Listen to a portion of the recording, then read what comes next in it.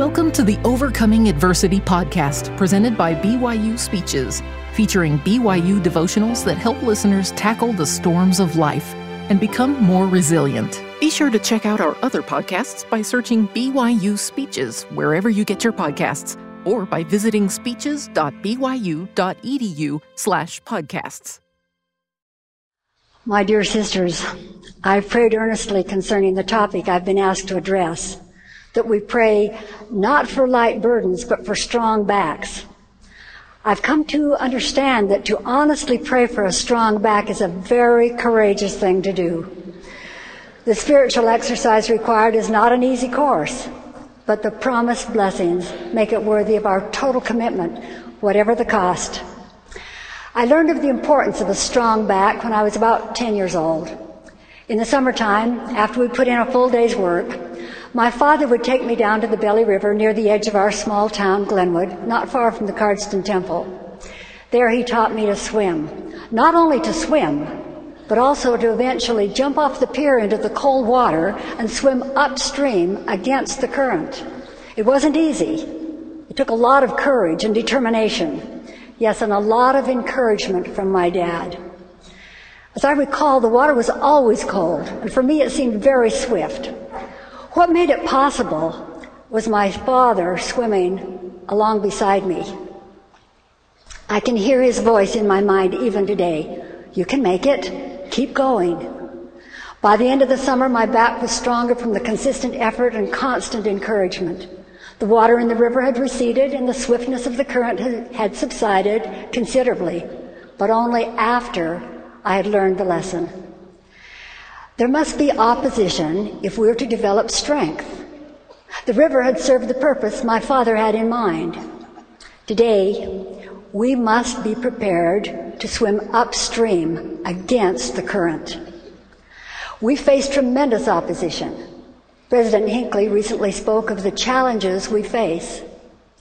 He said, in the church, we are working very hard to stem the tide of this evil, but it is an uphill battle. And we sometimes wonder whether we are making any headway. But we are succeeding in a substantial way. We must not give up. We must not become discouraged.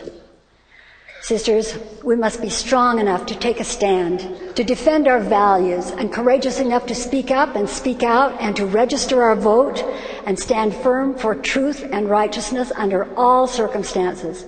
We're swimming upstream against a river of opposition. Our families need our constant encouragement, reassurance, love, and faith. We will never be given more than we can handle with the Lord's help. When we pray for a strong back, we learn that it is through our covenants with the Lord that we are strengthened far beyond our natural ability. The testimony of President George Q. Cannon explains this relationship.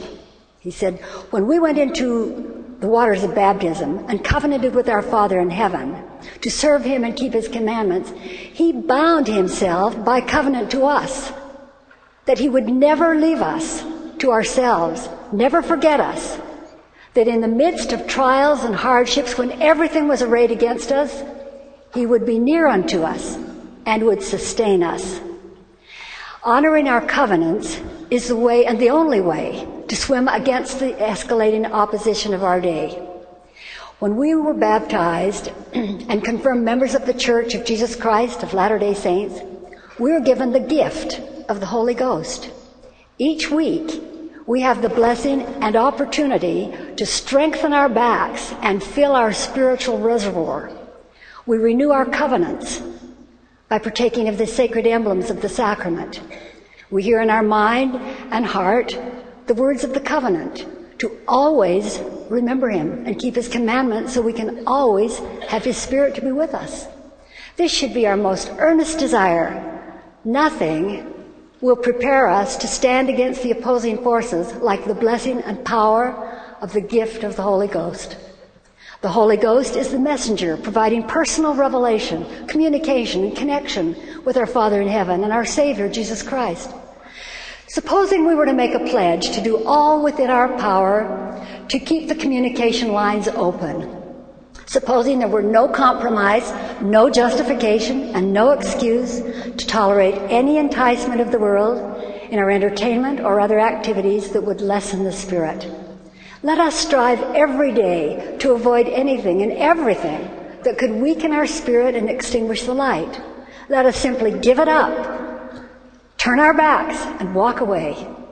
Elder David B. Haight helps us understand the strength that can be found in our temple covenants, not only for our backs, but for every fiber of our soul. He says, a temple is a place in which those whom he has chosen, that's all of us, are endowed with power from on high, a power which enables us to use our gifts and capabilities with greater intelligence and increased effectiveness in order to bring to pass our Heavenly Father's purposes in our lives and in the lives of those we love.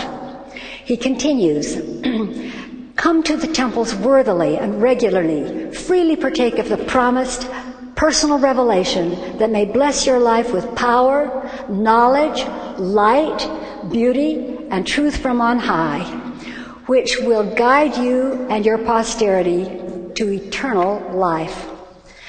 A very significant chapter in the Book of Mormon tells of Father Lehi explaining to his son Jacob the need for opposition.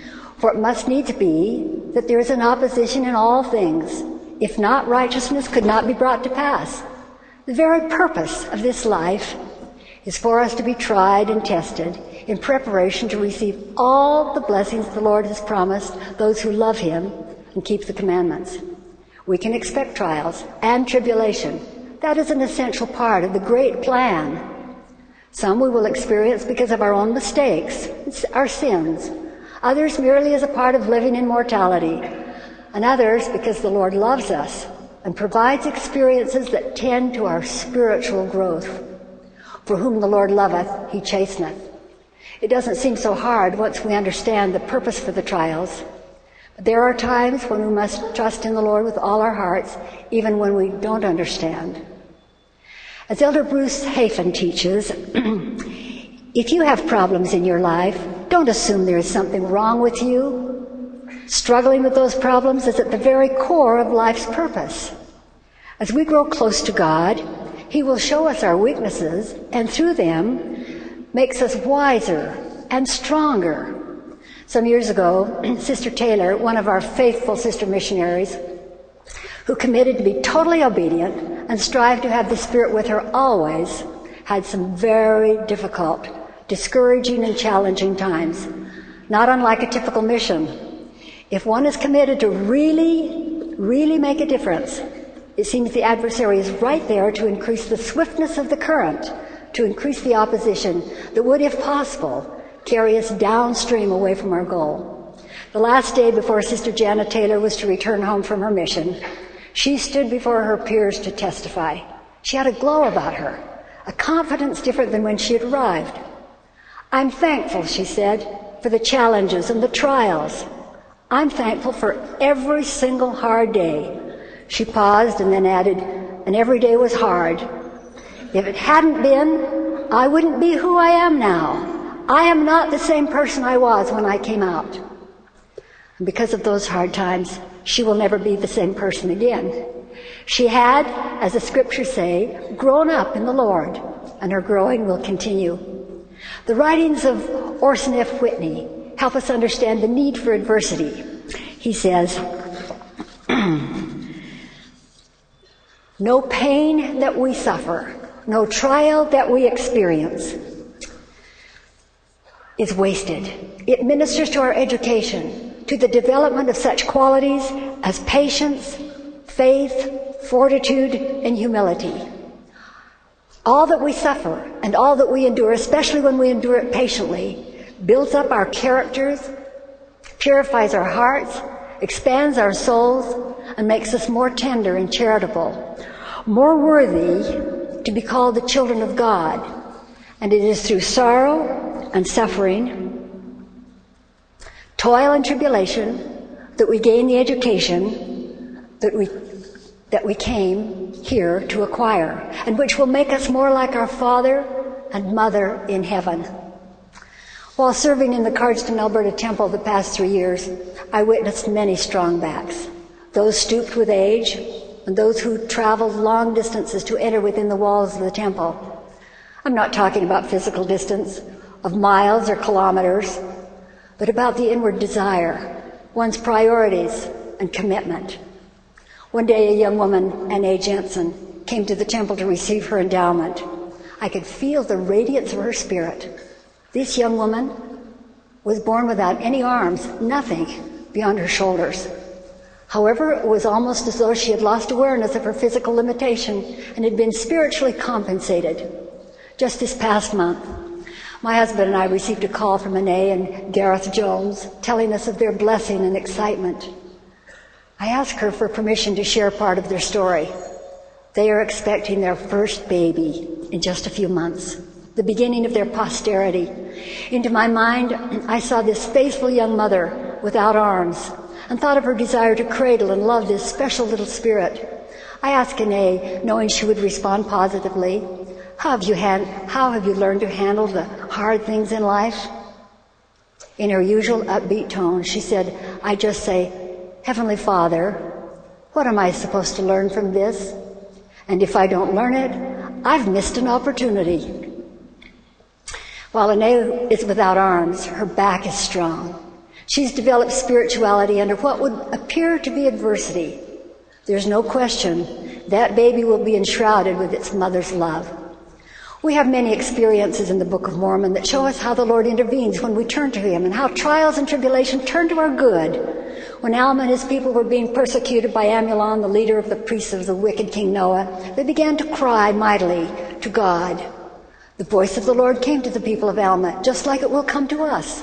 The Lord said, I know of the covenant which ye have made unto me, and I will covenant with my people and will deliver them out of bondage. From this record, we learn several very significant lessons. The steps toward the complete delivery from bondage did not happen all at once. Alma's people were told that the Lord would first ease the burdens on their backs, even to the extent that they wouldn't even be able to feel them. The Lord did not take them away completely. There was a reason. It would not have allowed for the growth that took place as they learned to trust in Him. The Lord explained this when He said, And this will I do, that ye may stand as witnesses for me hereafter, and that ye may know of a surety that I, the Lord God, do visit my people in their afflictions. Learning to carry the burden with ease allowed them to testify and to bear witness from personal experience that the Lord does watch over us in our adversities. We can follow these steps as we apply the pattern in our own lives. And it came to pass that the burdens which were laid upon Alma and his brethren were made light. Yea, the Lord did strengthen them, that they could bear up their burdens with ease. And they did submit cheerfully and with patience to all the will of the Lord. And the lesson continues. Because of their great faith and patience through their trials, the Lord spoke to them again. He would not only ease their burdens, but as He had promised in the beginning, He would deliver them. Be of good comfort, He said, for tomorrow I will deliver you out of bondage. We know about our Savior, but it is often in our adversities that we truly find Him and know Him and love Him. In our times of trial, if we turn to Him, the Spirit bears witness that our Savior not only can, but will ease our burdens. I can testify from my own experience in life that some of our heaviest burdens, disappointments, heartaches, can in time be replaced with the peace that passeth all understanding while we wait upon the Lord. In the words of Elder Neal A. Maxwell, he says, we can say, I know that God loveth His children, nevertheless, I do not know the meaning of all things. There have been and will be times in each of our lives when such faith must be the bottom line. We don't know what is happening to us or around us, but we know that God loves us. And knowing that for the moment is enough. Sisters, we have a work to do. Our trials and tests are an important part of our preparation. The Lord is counting on us. Now let us consider the possibility of burdens on our backs of our own making. Some would think that by filling up their daily planners with activities, events, and lists of good things to do, it defines them as being successful. But the burden slowly gets heavier and heavier, and without noticing it, they are in danger of being swept downstream with osteoporosis. "Oh, my aching back," or "my back is breaking," might be the shout for relief at such times. President Kimball's statement about life invites some thoughtful contemplation. He says, "Since immortality and eternal life constitute the sole purpose of life, all other interests and activities are but incidental thereto." Now, does that suggest that there should be no time for fun or sports or scrapbooking? Yes, and shopping and fancy parties? Of course not. But we need to make time to do other things worthwhile. Things, as long as these things are okay, as long as it does not distract from what matters most, the very purpose of life. We cannot feel the spirit, the peace, and the joy of each day when we are burdened beyond our ability to handle it all. I believe that if it were possible, the adversary would like to keep us busily engaged in a multitude of even good things, if we could be distracted from the few vital things that make all the difference. Now, this task of cutting back on some of our activities is really the hard part. It may seem as painful as cutting off an arm or a leg. It requires a sharp knife and determination. Pruning is hard. It can only come after pondering and praying to know what we're willing to cut out to provide more time for what we really desire. I love Michael McLean's song, "Hold On, the Light Will Come." As we look at our busy lives, we might sing, "Let go of some things so the light can come." When we realize the truth that our time is our life, whatever we do with our time is actually being paid for with our life. What an awesome thought in today's world where we're so bombarded with so many things to fill every hour of every day. The Holy Ghost will not only guide us and help us know what to hang on to and what to let go of, but will help us pace ourselves as we face the arduous swim against the current. In the Book of Mormon, the writings of Jacob teach us the need for pruning, cutting back, and thinning the branches. The Lord said of the vineyard, that he looks at his dying trees and says to the dedicated servant what we might say when we have concerns for the welfare of our family. "But what could I have done more in my vineyard? Have I slackened my hand that I've not nourished it? Nay, I've nourished it, I've digged about it, I've worked all day long, even unto the night. What else might I have done?" Sound familiar? It sounds like complete dedication, doesn't it? The servant then explains the problem. It wasn't a lack of dedication or hard work. The branches of the tree, like our overcrowded lives, had overcome the roots or grew faster than the roots, taking the strength unto themselves and leaving the roots undernourished. We're not left to wonder what nourishes our family roots. It is time spent together. It is in following the words of the prophet, including guidance given in the family proclamation. The first responsibility to ease the burden on our backs rests with us. We must take time to ponder, to pray, and to prune. Perhaps it would be a good idea to ponder the question that Nephi was asked when he was swept away by the Spirit in chapter 11 of 1 Nephi.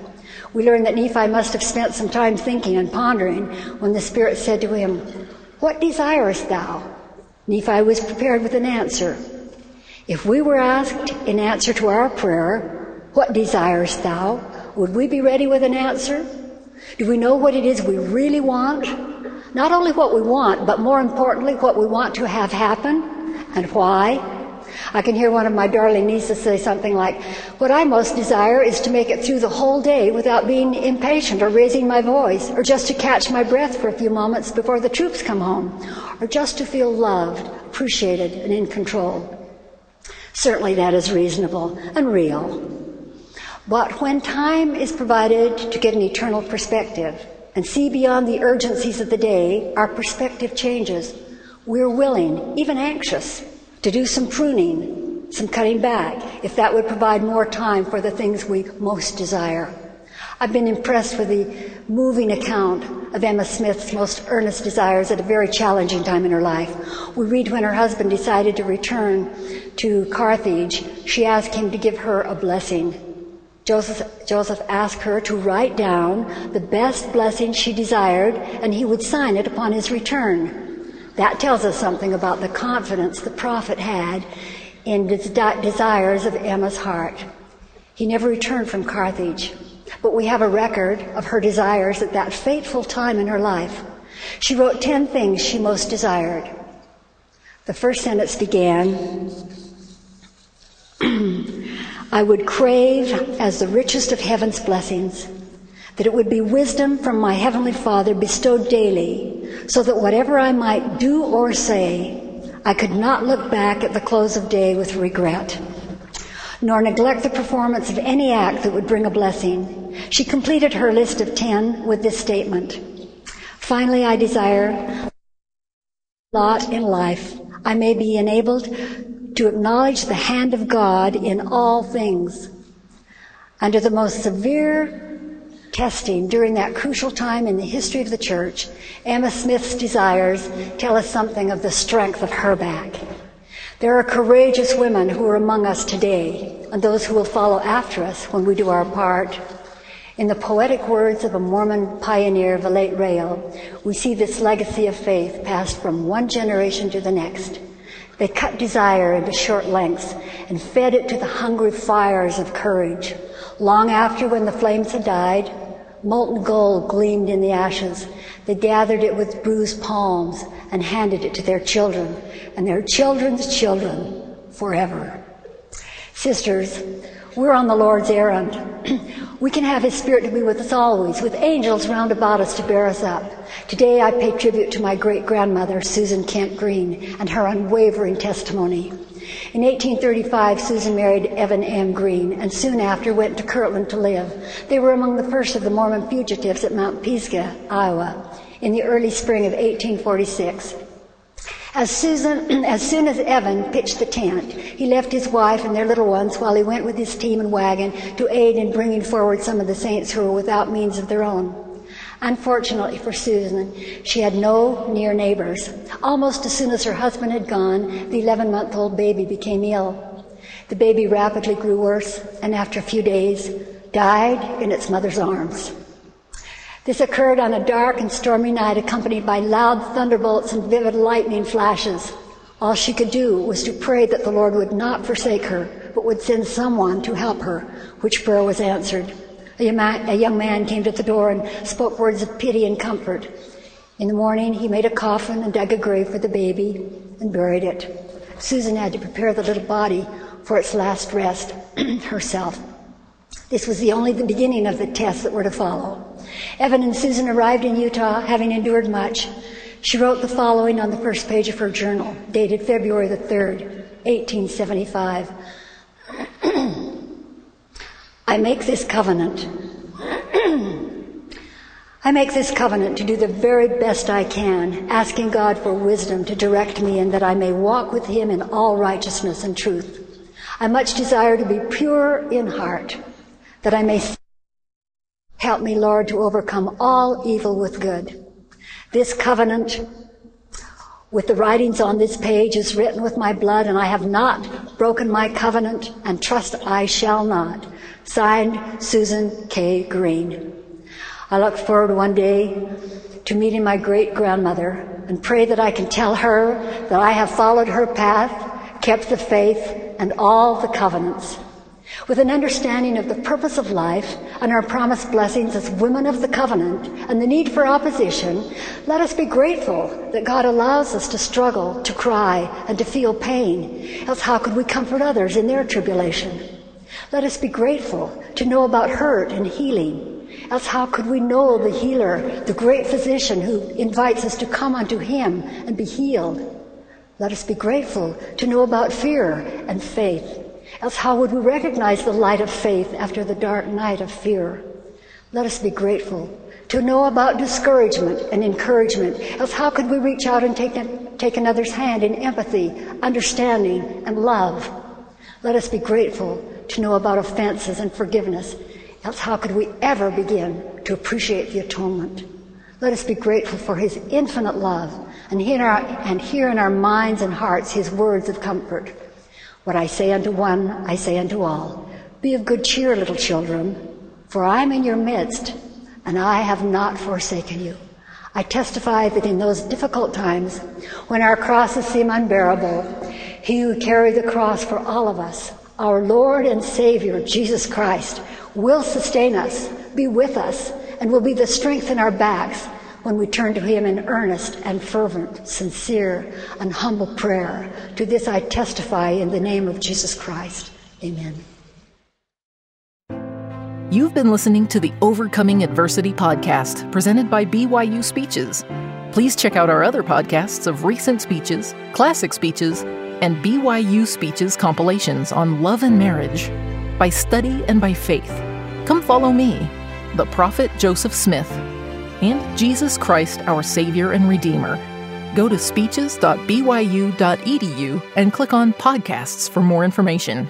You can also find all BYU Speeches podcasts at your preferred podcast provider.